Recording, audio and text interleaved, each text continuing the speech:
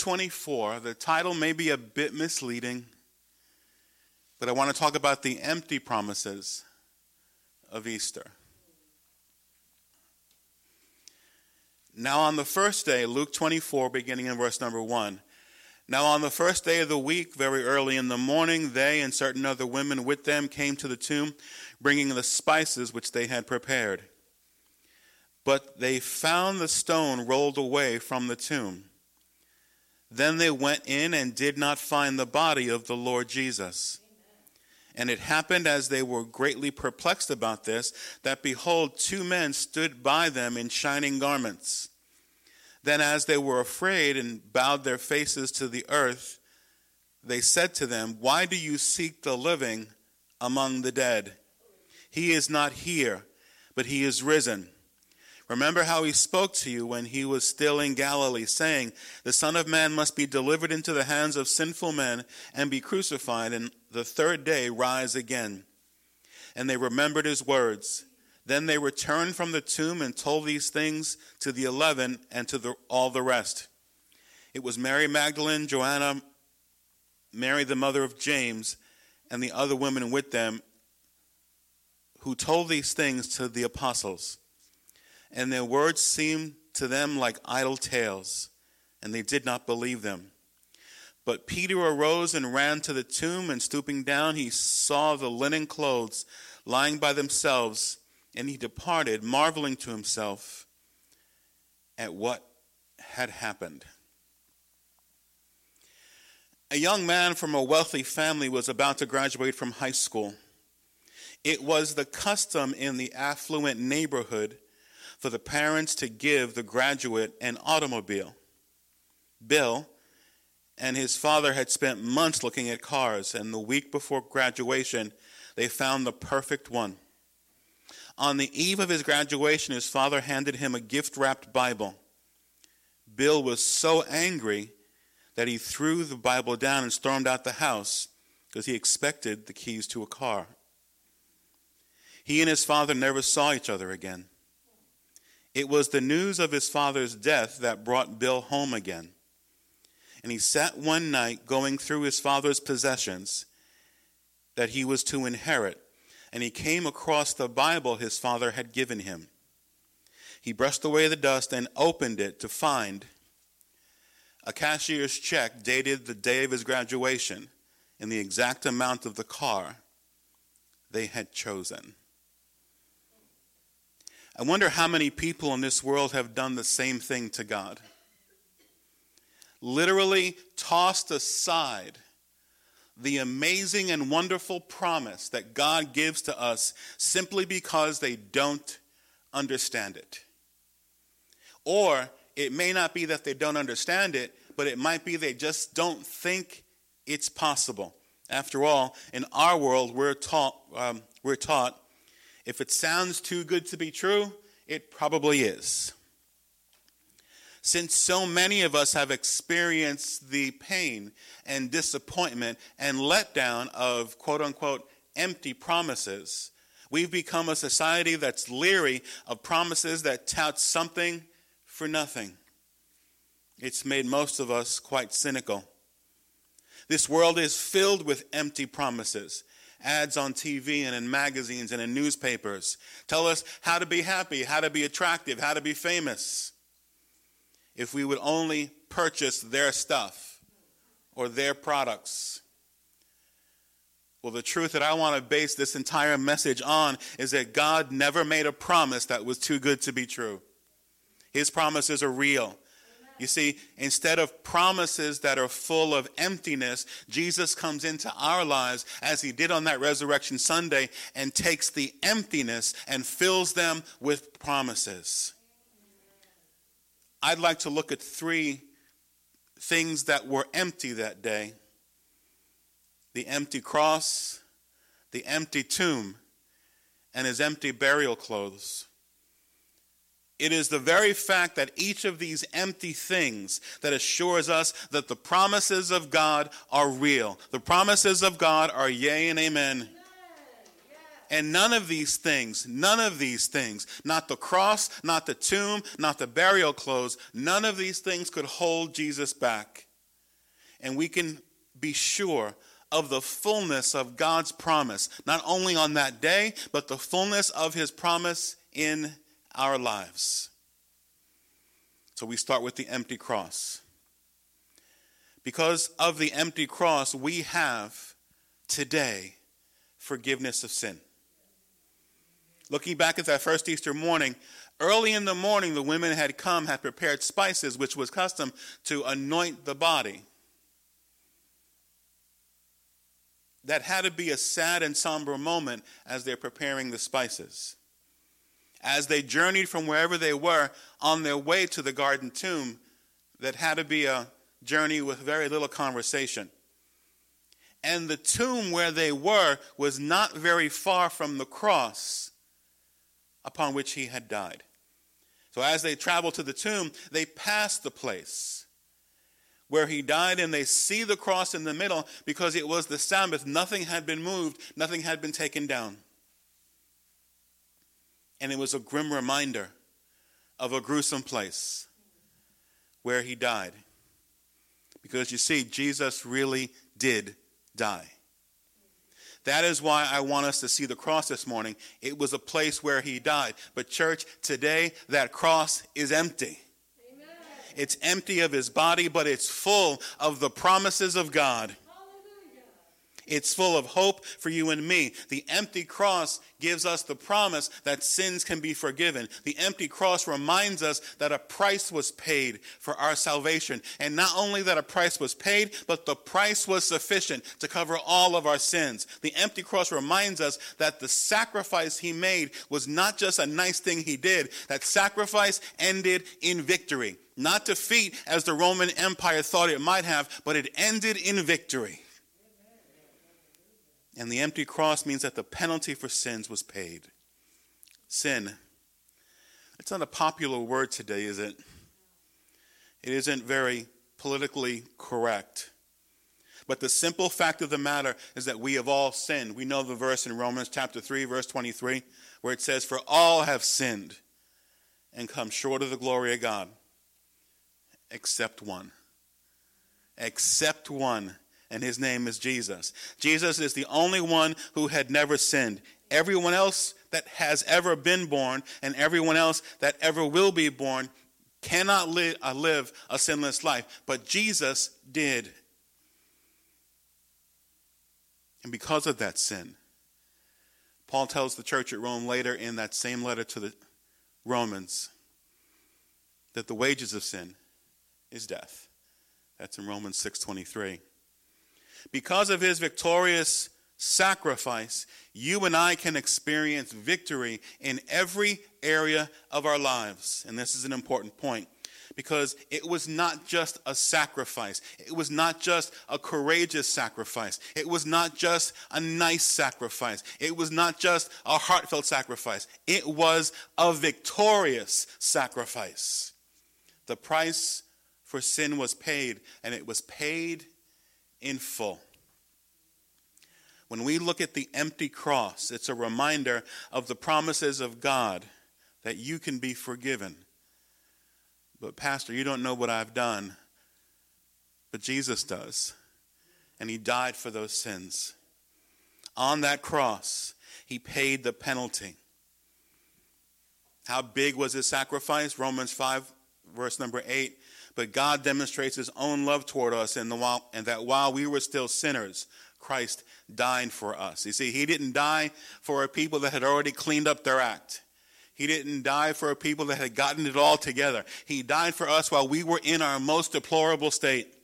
On the cross, he offered a perfect life for the most imperfect group of people. No one else could have done that. Moses couldn't have done that. Abraham couldn't have done that. And when on that cross, he breathed his last and said, "It is finished."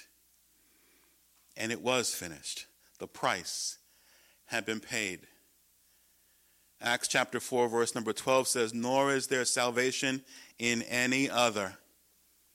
For there is no other name under heaven given among men by which we must be saved. I need to make that clear in a culture that would like to tell us there are many ways to him. There is no other name under heaven by which we can be saved. It is the name of Jesus. Not just being a good person, not just being nice to people, not just finding kumbaya moments and getting people together. It must be in the name of Jesus. No other name. Before that first Good Friday, God could open up his accounting ledger, look up each of our name, and there would be the phrase guilty of sin. But because of what Jesus did, Jesus said, I'll take all of those accounts. They're mine. I will take care of them, wipe the slate clean for every single person. On that day, it became possible to write next to my name, to write next to your name, in Jesus' own blood, forgiven, forgiven, forgiven. The first empty promise is the empty cross, filled with the promise of forgiveness of sins. You can hold your head high today because of what Jesus did. The next empty promise is the empty tomb. So let's get back to the women who were heading to it. After pausing perhaps briefly to look at the cross, they continue on their way on the path to the tomb. And someone had to wonder, who's going to move the rock? Who's going to move this stone? And there was good reason for concern. The majority of tombs that had a rock in front of it, where the Roman Empire had put it there, it weighed about 2 tons. It was in front of there, and the Roman soldiers had laid it there and had sealed it. They would have needed special permission to have it moved, but they continued on their way anyway. You know, I see faith there. They have no idea how they're going to figure it out. They have no idea what's going to happen, but I'm going to go on my way anyway. They got there and they were amazed at what they saw. Well, I guess somebody knew we were coming. They did move the stone. The stone was moved, but the body was gone. Then they see 2 men standing in shining garments and saying, "Don't be afraid." Now, I could give them some slack about being a little bit scared. They get to a 2-ton boulder that's moved aside. The body is gone. These 2 guys floating up above saying, "Don't be afraid." Oh, really? But then they give them amazing, amazing words. He is risen. And then a truth that we need to live by each and every day. Why do you seek the living among the dead? The tomb was empty. The empty tomb, if ever there was a symbol, the church throughout history has looked for a symbol that would show and almost as an icon represent our faith, especially on that Resurrection Sunday. Well, if there is one, it would be something that's empty. Let me tell you about a little boy named Philip. Philip never felt like he belonged. He was pleasant enough, but he looked a bit different and sometimes seemed unusual to his 8-year-old classmates. In his Sunday school class, several weeks before Easter, Philip's teacher introduced a special project. He gave every member a plastic egg. He explained that each child was to go outside, find a symbol for new life, and put it in the egg. Enthusiastically, the class responded. Back in the classroom, the eggs were opened one at a time, with each child explaining the meaning of his or her symbol. In the first egg was a pretty flower. In the next, a beautiful butterfly, which really isn't good for the butterfly, but we'll get past that. While green grass was in a third egg. The children oohed and ahed. In another was a rock, and that prompted some laughter. Finally, the last egg was opened, and there was nothing in it. That's not Easter. That's dumb, one child said. Another grumbled, "Someone didn't do it right." The teacher felt a tug on his shirt. It was Philip who said, That's mine, and I did do it right. It's empty because the tomb was empty. There was an unusual, thoughtful silence. And strangely, from that time on, Philip was accepted as part of the group. Philip continued to struggle with many physical problems. That summer, he picked up an infection which most children would easily have shaken off. But his body was weak, and he couldn't, and a few weeks later, he died. At his funeral, 9 8-year-olds with their teacher brought their symbol of remembrance and placed it in his coffin. Their unusual gift of love to Philip wasn't flowers. It was an empty egg. Now the symbol of them for new life and new hope. It was Philip, the different child, who helped his friends see the wonderful hope of the message of Easter, that the tomb is empty. It is empty. You can go visit it today, and it's empty. There may be a souvenir shop nearby, but inside the tomb, it's empty. The empty tomb is the complete sign of victory. It's a sign of new life. It's a sign that death is not final. It's a sign that depression is not final. It's a sign that disappointment is not final. We have an empty tomb because there is victory in Jesus. Jesus completed his mission. He rose again. And because of that, so can you. You can rise again. And when do we need that resurrection power? Well, for most of us, that usually comes around early morning on Monday, when we need that resurrection power to get us out, to know that his power is real. To those who know Jesus as their Lord and Savior, death has lost its sting. And it is no longer something to be feared. What fear is there when we have the promise that one day we will rule and reign with the King of Kings and Lord of Lords, that we will be together with him and forever share in his glory. A father and his son were traveling down a country road on an afternoon in the spring when suddenly a bee flew in the window. Being deathly allergic to bee stings, the boy began to panic as the bee buzzed all around inside the car. Seeing the horror in his child's face, the father reached out and caught the bee in his hand. Soon he opened his hand and the bee began to buzz around again. Again, the boy began to panic. The father reached over to his son and opened his hand, showing him the stinger in his palm. "Relax," the father said. "I took the sting. The bee can't hurt you anymore." God wants to say to each and every one of us, I took the sting of death. I took the sting of anything that's going to come against you. You don't have to worry. You don't have to fear any longer. That's what Jesus did for us. The empty tomb is God's way of saying, relax, my child. Relax, my son. Relax, my daughter. I took the sting of death away. It can't hurt you any longer. Now, there are many things we can experience in this life that cause pain. But when we hide our life in Jesus, why was the tomb empty? Because its former occupant had gotten up and gotten out. He was alive. No matter what we go through, always know that Jesus has the last word. In your life and in mine, Jesus has the last word. So we had the empty tomb, the empty cross, and the second empty promise was the empty tomb. But it didn't end there. Next we have the empty burial clothes. Now, clothing tends to be personal for each person.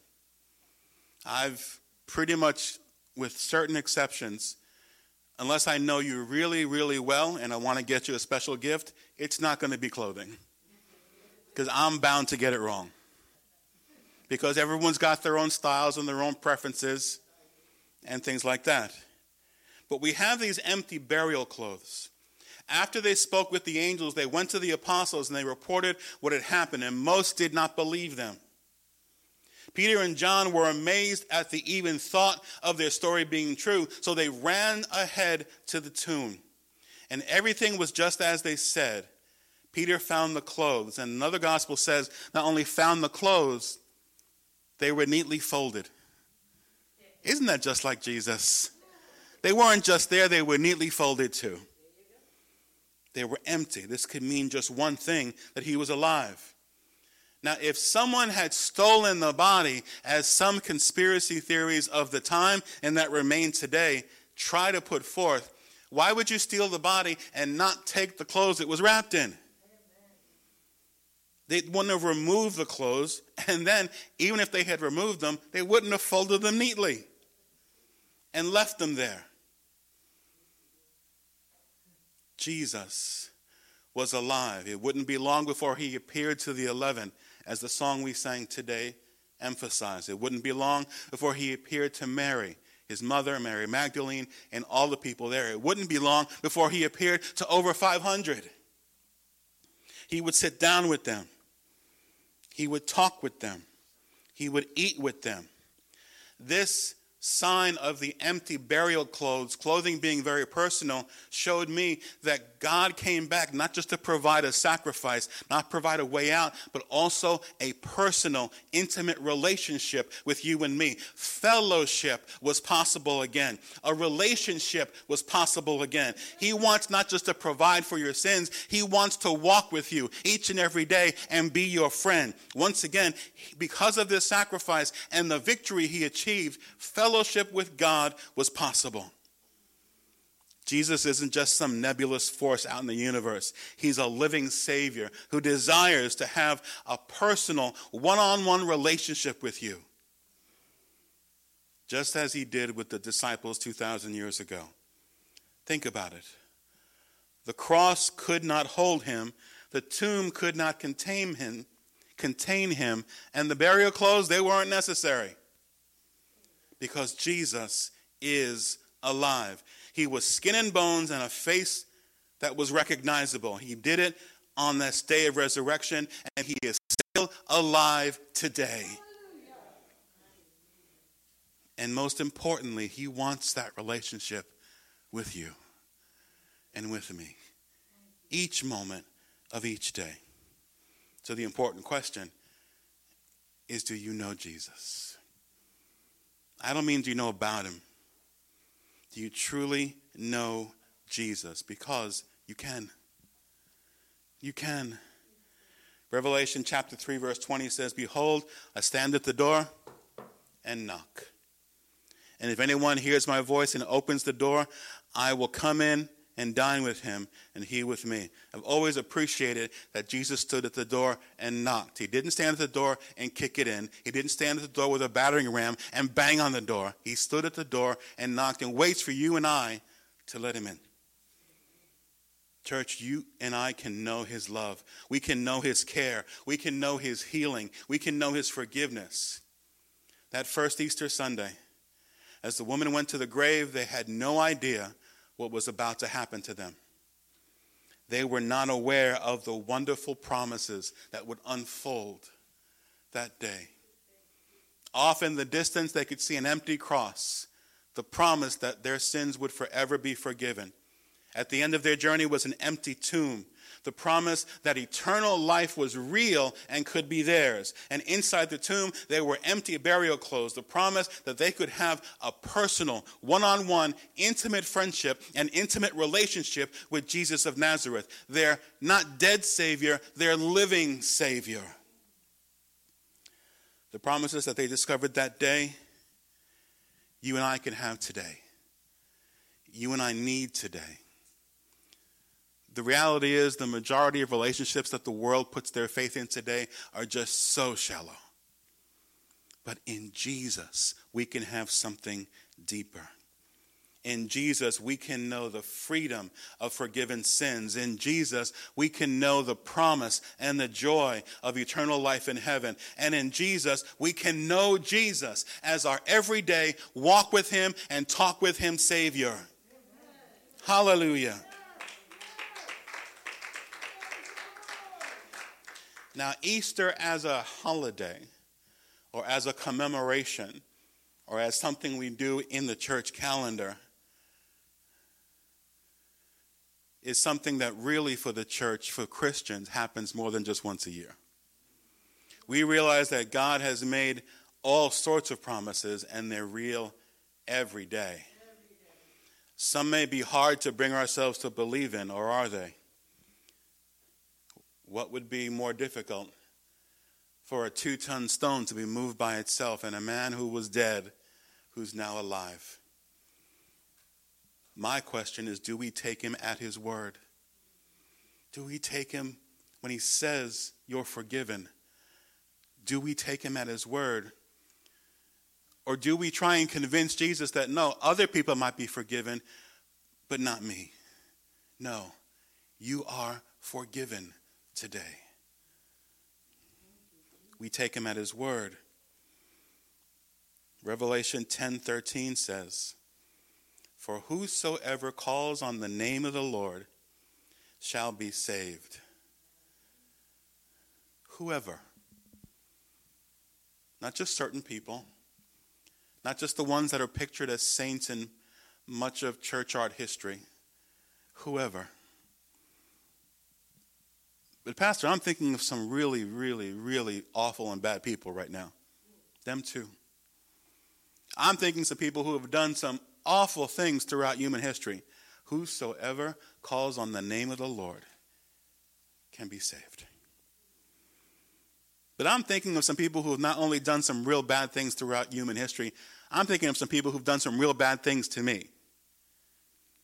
Whoever calls on the name of the Lord can be saved. And that's important because while you're thinking of people who have done some bad things to you, there are people thinking of bad things that have been done to them and they're thinking of you.